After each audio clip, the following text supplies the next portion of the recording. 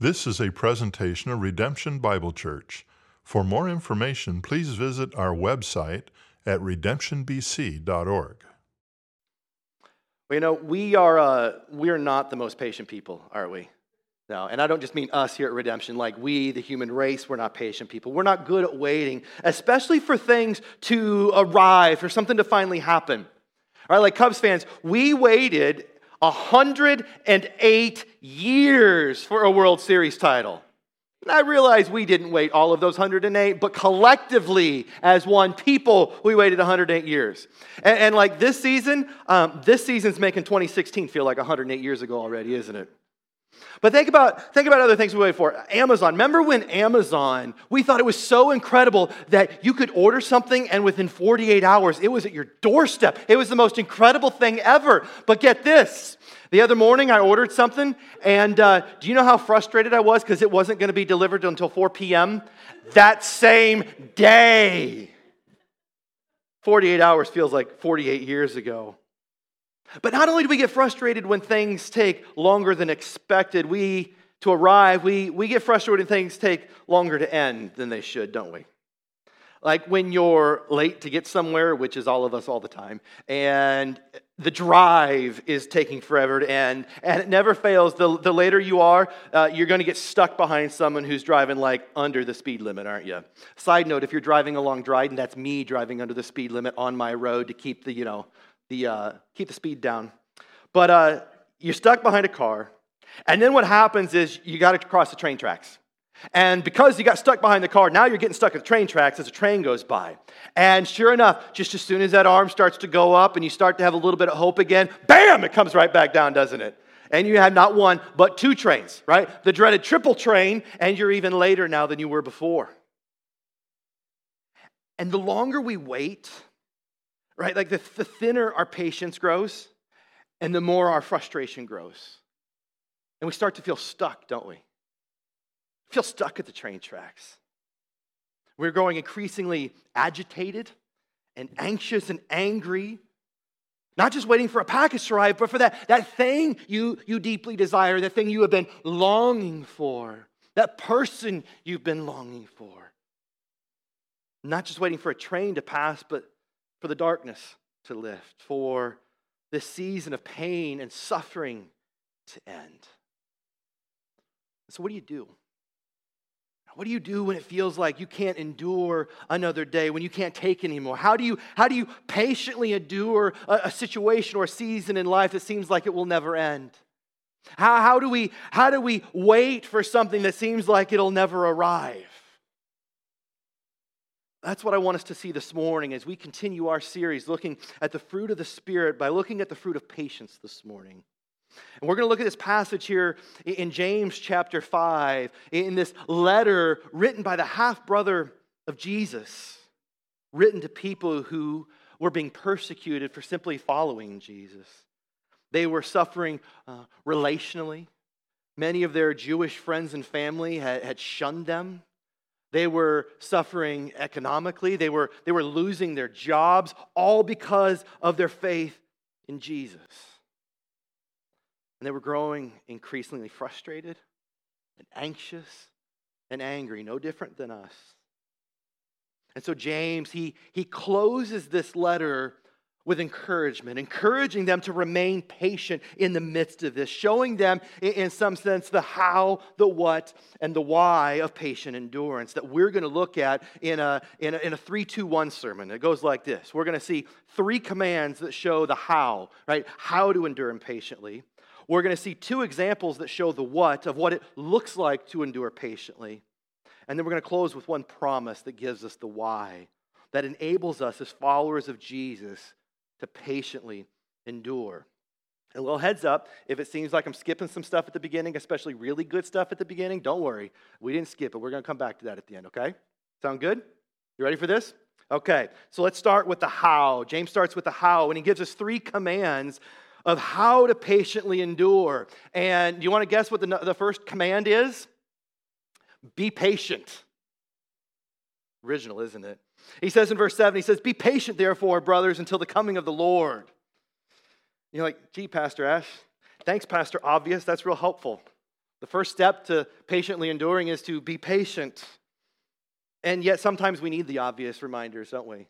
That's the reminder that James gives to start out with, and he's reminding them in all of the relational hardship that they're suffering, and in light of all the economic oppression that they're experiencing and all the emotional anxiety they're feeling, right? That's what the therefore is there for. It's pointing back to all that he has written in the letter up to this point. That in light of all of that, they were to be patient. And as you read the entirety of James, right, it wasn't just patient, they were to be joyful while they waited, right? He begins his letter saying, "Count it all joy, my brothers, when, not if, but when you meet trials of various kinds." Why? He says, because the testing of your faith, this waiting, it produces steadfastness. He's saying in this letter that God strengthens our faith. God sustains us while we wait, as we turn to Him and as we trust in Him as we wait.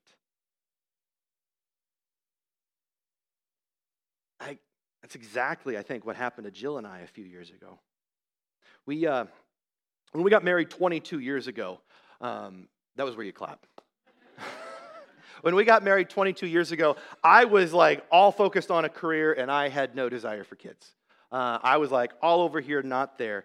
And so my loving, patient wife waited 6 long years for me to come around to the idea of having kids. And like when we finally got there, like we're going to have kids, like let's go now. And sure enough, we got pregnant right away. Everything was going the way we thought. But then we lost our first child. And we entered a season of waiting that felt like it was never going to end. Every month felt like an eternity. Every failed test was another reminder of that thing that we longed for, that someone that we longed for. Every Mother's Day, every Father's Day, every birthday party for our friends' kids was a reminder. And yet, as I look back and I reflect on that waiting, that was the season God really grabbed me. Because it was then that I was truly forced to begin to trust God. It was then that I actually sat down and read the entirety of God's word for the first time to find out what God actually said, not what I thought He said. It was then that we helped a friend plant a church in our living room. It was then that my faith truly began to grow. There, in the waiting, my faith began to grow. And after 5 years of, trust me, very imperfect, patient waiting, God blessed us with 2 beautiful boys, Ethan and Sean, that you got to see this morning. Ethan's down there teaching kids today. He thinks he's teaching. He's leading a game. He's going to be bummed. Sean's going to be down helping in minis next week. You're going to be in 6th grade next year, buddy. We waited a long time. And yet what James is getting at here is that being patient, that counting this waiting as joy, turning to God and trusting in God while we wait, that strengthens our faith, knowing that He will see you through the waiting. But as we talk about patience, as we talk about waiting, I think we need to clarify a few things that you might already be running in your mind and already asking. There's 5 clarifications I want to give us. And I think we have to start with this one first. Number 1, the first clarification is that patience does not apply to enduring abuse. Amen?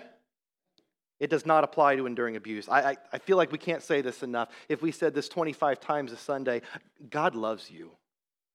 I know that because He said so. God loves you, and He is not calling anyone to patiently and quietly endure abuse, be it physical abuse, sexual abuse, spiritual abuse, emotional abuse. And so hear me, if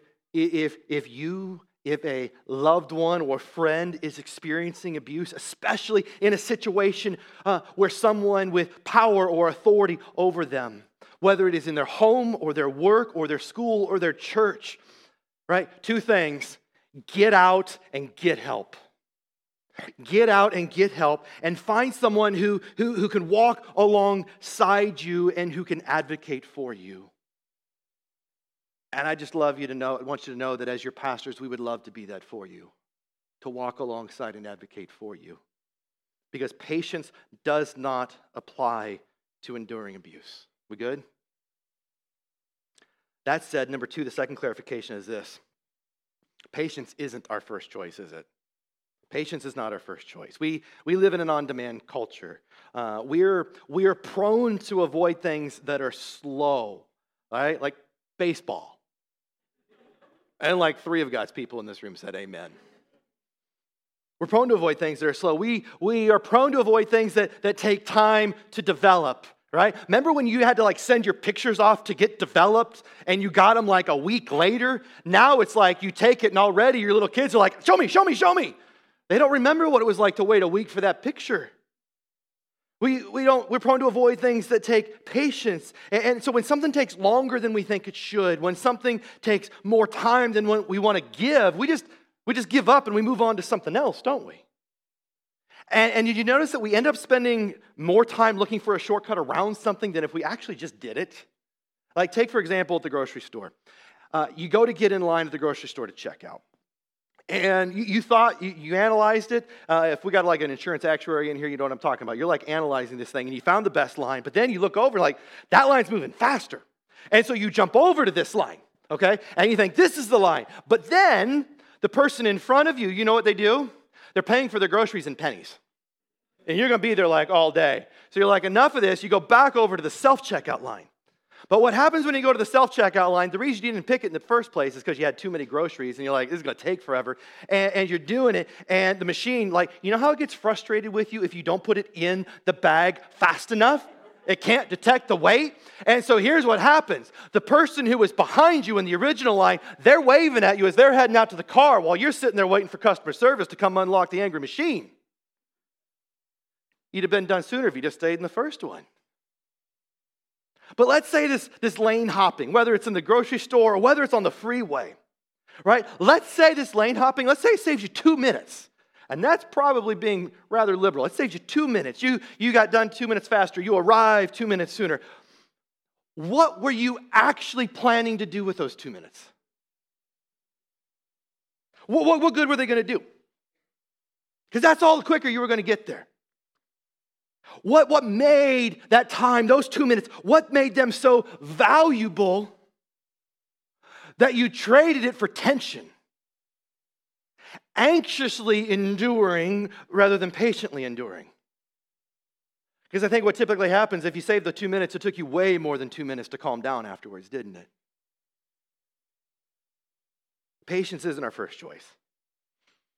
I don't know if it's our second, third, fourth, fifth, 99th choice. But number 3, third clarification, patience is not something we manufacture on our own, right? If it seems as though anybody here feel like patience doesn't come naturally for them, you can go ahead and raise your hand. It's a safe place. You're not on the live stream. They can't see you, right? If it feels like patience doesn't come naturally for you, it doesn't come naturally for anybody. That's not how it works. Patience, it's not natural. It's supernatural. It's a fruit of the Spirit working in you. It's a fruit that He's forming in you along with love, joy, peace, kindness, goodness, faithfulness, gentleness, and self-control. And these things, these are not descriptions of what you are to be doing, right? They're character traits. It's who you are becoming. Not under your own power, but by the power of the Holy Spirit. It's like if there's a little encouragement here, you can't manufacture patience on your own. Number 4, though, patience is not passive, it's active. Right? Patience is not passive. God's not calling us to just sit back and passively wait for the Holy Spirit to get things going, kind of like you're sitting there waiting for that Amazon delivery or waiting for DoorDash to drop dinner off. Instead, we are patiently, actively seeking God, attentive to the Spirit's leading while we wait.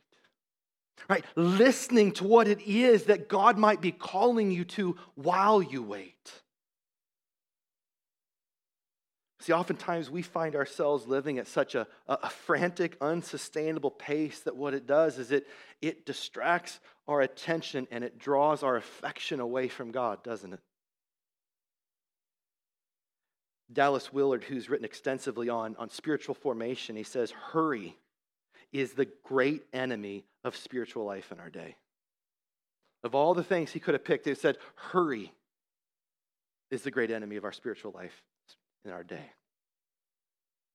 And so what that means is that sometimes God, what he does is he comes along and he intentionally slows the pace of life. Sometimes even bringing it to a screeching halt. Because as N.T. Wright once said, it is only when we slow down our lives that we can catch up to God. It's only when we slow down our lives that we can catch up to God.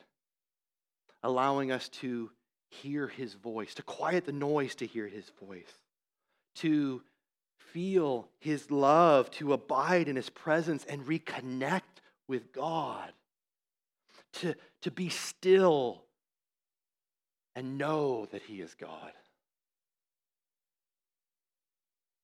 But other times we actively wait by preparing, don't we? Preparing for what's next, planning for what God might have in store. And so I want to ask you, how might God be calling you to wait? What might he be calling you to? What might he be preparing you for as you wait? How can we change our view of waiting as something God might be doing in and through and for you? Sometimes we need to take a moment to reflect on our waiting, in our waiting. Because patience is not passive, it is active. And the fifth clarification, patience requires trust in God. Right? It requires trust in God. And James, he goes on to give us an illustration here, and he compares it to farming. Right? He says in verse 7, see how the farmer waits for the precious fruit of the earth, being patient about it until it receives the early and the late rains. You also be patient. I grew up on a farm in Iowa, and farming is long days of hard work. It's stressful because so much of it is outside of your control, right? Especially the weather, as James notes here. Too much rain and your crops will drown and rot, but not enough rain and they'll dry out. Too much sun and they'll burn up into a crisp, but not enough rain and they won't grow. And just as the farmer patiently trusts in the weather to provide, we patiently trust in God, don't we? In his timing and provision, his faithfulness and sovereignty, trusting God with what we cannot control and being faithful to steward what it is that we can. Trusting that while we plant seed, while we water and care for the seed, it is God and God alone who's going to give the growth. And so while the waiting can be frustrating, it's really encouraging, isn't it, when you see some of that seed that you planted, when you see some of that seed that you watered, that you patiently prayed over, begin to sprout. I think that's true when we see that in ourselves, in our own lives, things that we have been working towards and waiting on finally begin to happen when we see it in others. I think that's especially true as parents when we see it in our children. And hear me, as a pastor, it's encouraging when you see it in the church. I shared a couple of weeks ago how this year is feeling like a season of spring. And the weather outside kind of makes it feel like never-ending spring. Apparently summer's going to hit with a vengeance on Tuesday. But for right now, it feels like spring. And that's coming out of a year that felt very much like winter. And it's feeling like spring because some of the seed that we planted 2, 3, 4 years ago, it's that we've been praying over these last 2, 3, 4 years. It's watering it, patiently waiting and trusting in God to give the growth. We're starting to see it sprout through the ground. And it's exciting. We're finally seeing growth now in the way that we're serving our community through the pantry, like we're going to do this Saturday yet again. We are seeing it in our spiritual formation, in our emotional and spiritual health, in those that are participating in the way, to the point like, I can't wait to start another group up in January of the way. We're seeing it in our kids with family ministry. We're seeing it in like just having fun together. I think we forgot how to have fun for a couple of years, didn't we? And so we scheduled fun on the calendar today, summer Sundays afterwards. We're going to go outside and we're going to have lunch. Like, run to Mariano's, call DoorDash, get your lunch delivered, and we got a special treat. Miss Kay has a special treat coming, and it's iced and creamy and comes in a truck. I'll let you figure out from there. But we've had meetups going on these past few weeks. Like a bunch of dads got together at a park to play with their kids and go to a parade afterwards. We were playing softball in the backyard the other day. It's like, I want to say, it's happening, guys. That's how I feel after years of waiting. And so I want you to hear these words from Paul that we read just a few weeks ago in Galatians 6. He says, let us not grow weary of doing good. Let's don't give up. For in due season we will reap if we don't give up. We will be blessed by a harvest if we remain patient and trust in God. And I'm not talking prosperity gospel stuff here. I'm talking as long as we remain faithful to what it is that God has called us to, He will remain with us. If we remain faithful in planting and watering seed, God will give the growth. Amen? And it's exciting when it happens. 3 commands of how to patiently endure. Number 1, be patient. Number 2, a little less obvious, stand firm. I stand firm. He goes on to say in verse 8, he says, establish your hearts, for the coming of the Lord is at hand. The NIV, it translates establish hearts as stand firm. It's similar Greek that Paul uses in 1 Corinthians 16, where he says, stand firm in the faith. And what we see here is that the strength to stand firm is found in the stability of the foundation on which we stand, isn't it? I'm able to stand firm on this stage because, trust me, it was built to withstand a nuclear bomb. It is that strong. Just like the old sound booth back there. We forgot to see that when we tore that thing down.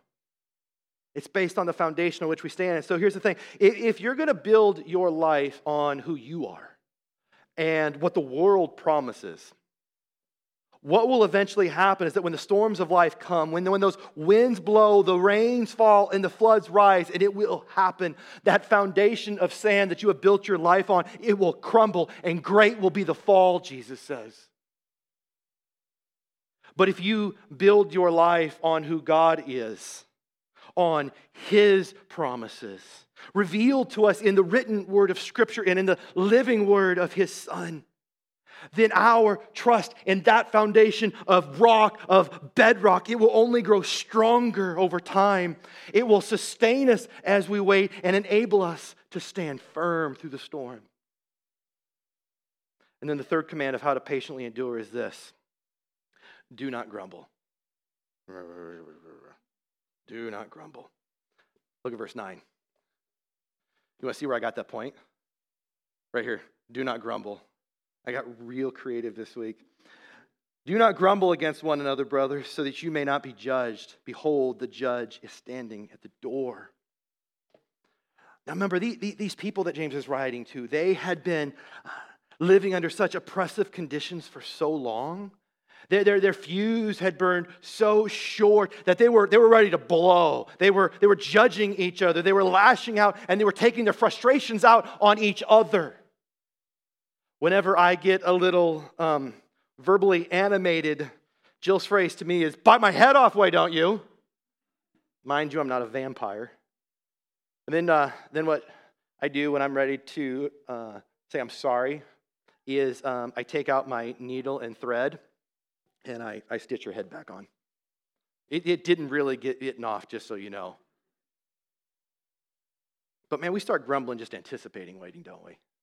When we know it's coming up. You can feel it in your body. Your body tenses up. You can feel the anxiety building with just the anticipation. And then once the waiting begins, rather than just grumbling in our head about others, we're grumbling with others about others, aren't we? Right? That's a fancy description for gossip, is really all that is most of the time. And the longer we wait, the more agitated and anxious and angry we become, the more isolated we begin to feel.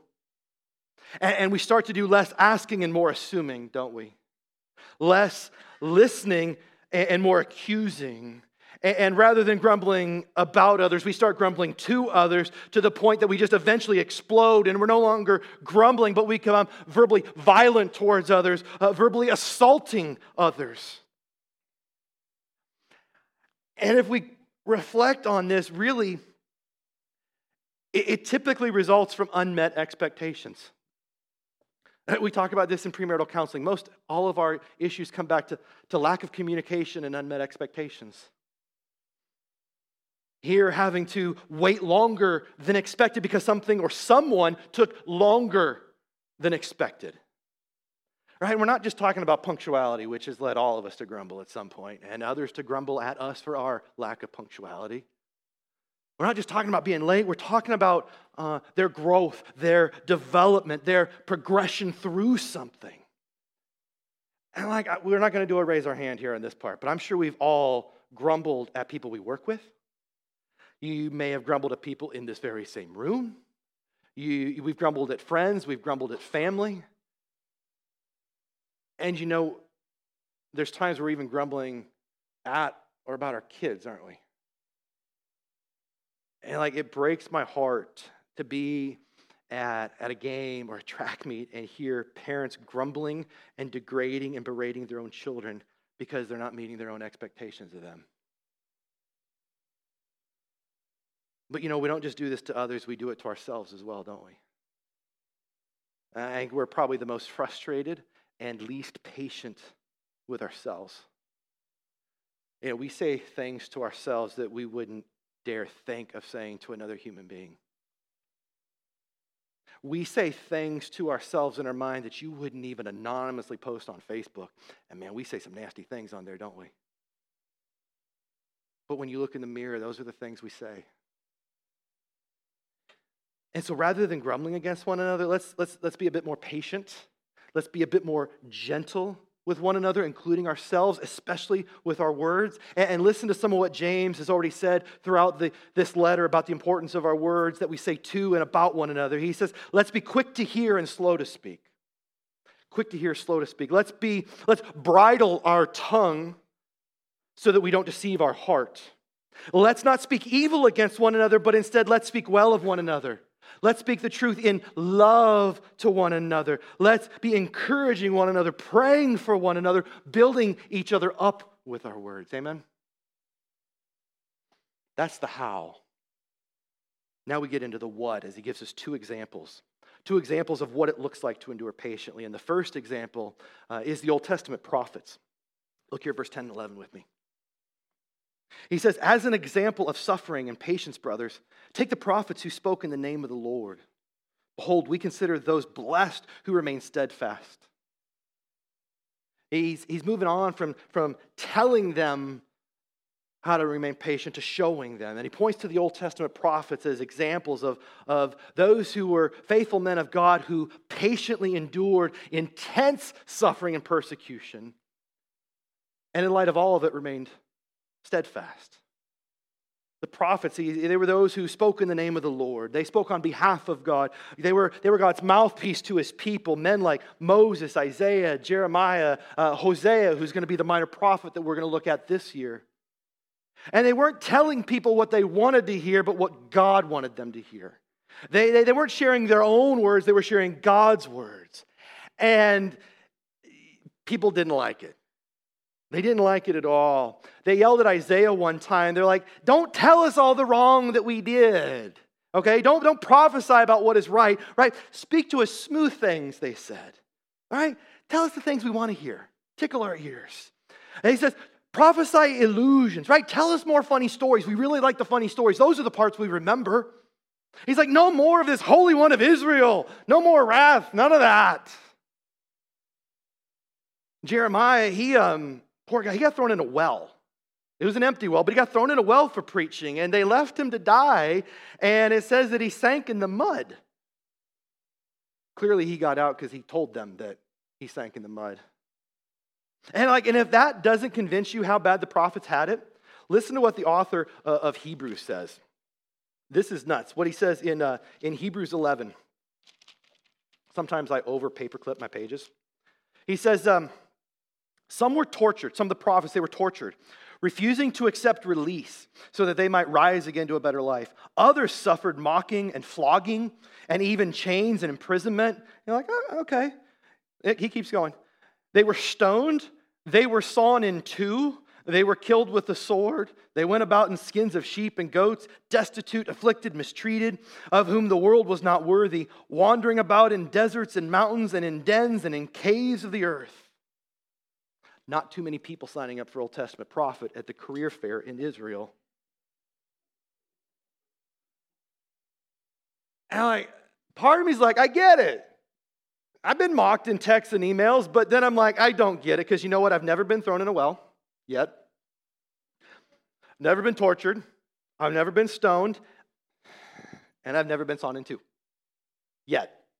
That also, we think, is in reference to Isaiah, how he died. So they really didn't like it when he didn't tell more funny stories, apparently. But despite everything that they faced, they endured by faith. They continued in faithful obedience to God. They were patient in trusting God in the midst of all of this. They stood firm, continuing to speak the truth, but speaking it in love. And they did not grumble. Instead, they spoke out against the evil and injustice in their world, even when people were tired of hearing about it. And like reading these stories as a preacher, as a pastor, it's incredibly encouraging. Knowing that like you're never going to please everyone, no matter how hard you try. And in fact, the harder you try, the worse it gets. And so instead of trying to please everyone, I'm only trying to please the one. And that means saying things that we might not always want to hear or talk about.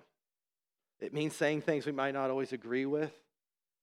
It means asking you to please, please, please not saw me in two when that happens. And to be patient as we continue planting and watering seed as God's word goes forth. And I pray that the story of the Old Testament prophets would be encouraging to you as well, that it would give you courage as you wait, the courage that they had, the courage that they found in God.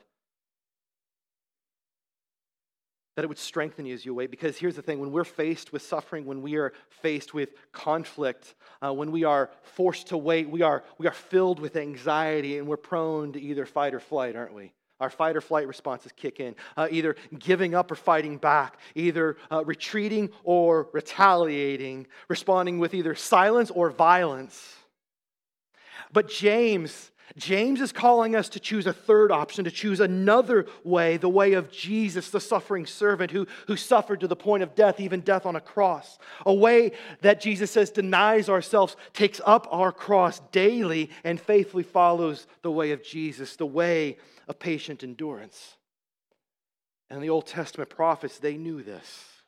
But so did our second example from the Old Testament, and that is Job.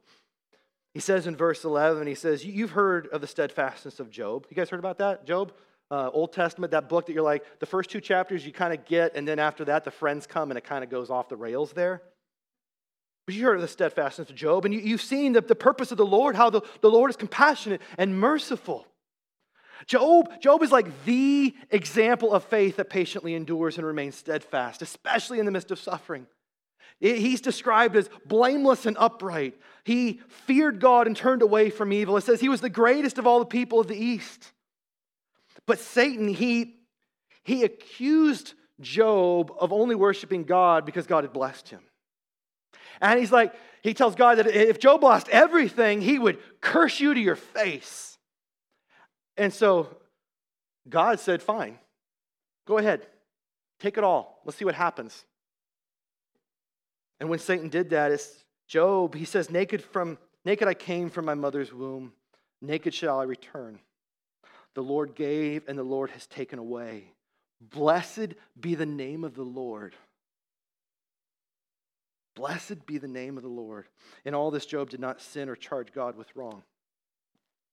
God allowed Satan to take away his livestock, his livelihood, his servants, his own children. He allowed Satan to inflict him with disease. And in spite of all of this, it says Job did not sin with his lips. And here's the thing. We know what was happening as we read Job. Job didn't. Job didn't know why God was allowing this to happen. Job doubted and questioned God as you continue reading, but he never turned from God. Job cried out and he complained to God, but he never cursed God. Instead, he patiently endured by faith, not by sight. Instead, he remained steadfast in his relationship with God. And instead, he didn't grumble. No, he worshiped God. And I think what we see through the story of Job is how revealing our suffering and our response to waiting is. It reveals who we truly are, our character. And it reveals what we actually believe, especially what we believe about God.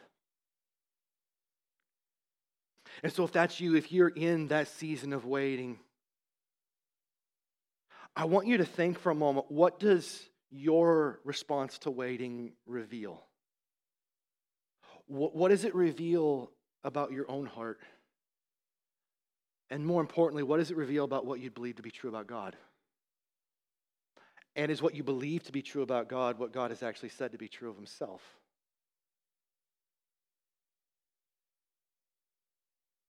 Well, that just leaves us with one question then, doesn't it? We've seen the how, we've seen the what, now we come to the why. Why bother waiting? And what James gives us here is one promise that enables us to patiently wait, to patiently endure. And it's that we know how this story ends. We're not just waiting for our suffering to end, we're waiting for someone to come, aren't we? Because every command, each of the 3 commands that James gave us, is focused on Christ's promised return, his second advent, his coming yet again. In verse 7, he says, be patient. Why? Because Jesus will return. He will come again. And when he comes, what we know to be true is that he will resurrect our failed and frail bodies. He will right all the wrongs. He will restore all that is broken and renew all that is old. He says in verse 8, stand firm. Why? Because his return is at hand. It is so near, so close. You can feel his presence. Just as the nearness of a mother comforts a sick child and the presence of a father comforts a scared child, the nearness of Christ comforts us in our suffering, in our waiting. It brings us hope as we wait. And in verse 9 he says, do not grumble. Why? Because Jesus, he's standing at the door. He sees everything. He's standing at the door ready to judge, ready to execute his justice, holding everyone accountable for the words we've said, the choices we've made, the lives we've lived. Vengeance is not ours to take. Justice is God's to hand out. And that right there might not sound like the best of news, but what the good news of the gospel tells us is that for those who receive Jesus and the forgiveness he offers through his death in his first advent, his first coming for our sin, those who believe in his name, the name above all names, who reigns as King of Kings, Lord over all creation, we will inherit his kingdom. We will live under his reign for all of eternity. And what we continue to see through the pages of Scripture is that everything about this way of Jesus that we have been called to pursue, the narrow gate, as Jesus says, it is all counter to the world, isn't it? Dietrich Bonhoeffer, he writes in The Cost of Discipleship, he says, the world dreams of progress, of power, and of the future. But disciples of Jesus, we meditate on the end, calm. We meditate on the last judgment, and that hope, and the coming of the kingdom, the coming of our Lord, and the joy that that brings. And so I pray that in the midst of your waiting, in the midst of suffering and pain and darkness that you may be experiencing, I pray this gives you hope as you wait. I hope it enables you to patiently wait because, as James says in verse 11, we have seen the purposes of the Lord, haven't we? Right? We know how this story ends. We know where we're headed, the telos, the outcome, the conclusion with Christ's return and a new heaven and a new earth. We know how the story ends, and we know how the Lord is compassionate and merciful with us because he said he would be with us always till the end of the age, with us through his Spirit while we wait, confident in Christ's promised return to which we patiently and expectantly respond, amen. Come, Lord Jesus. Let's pray.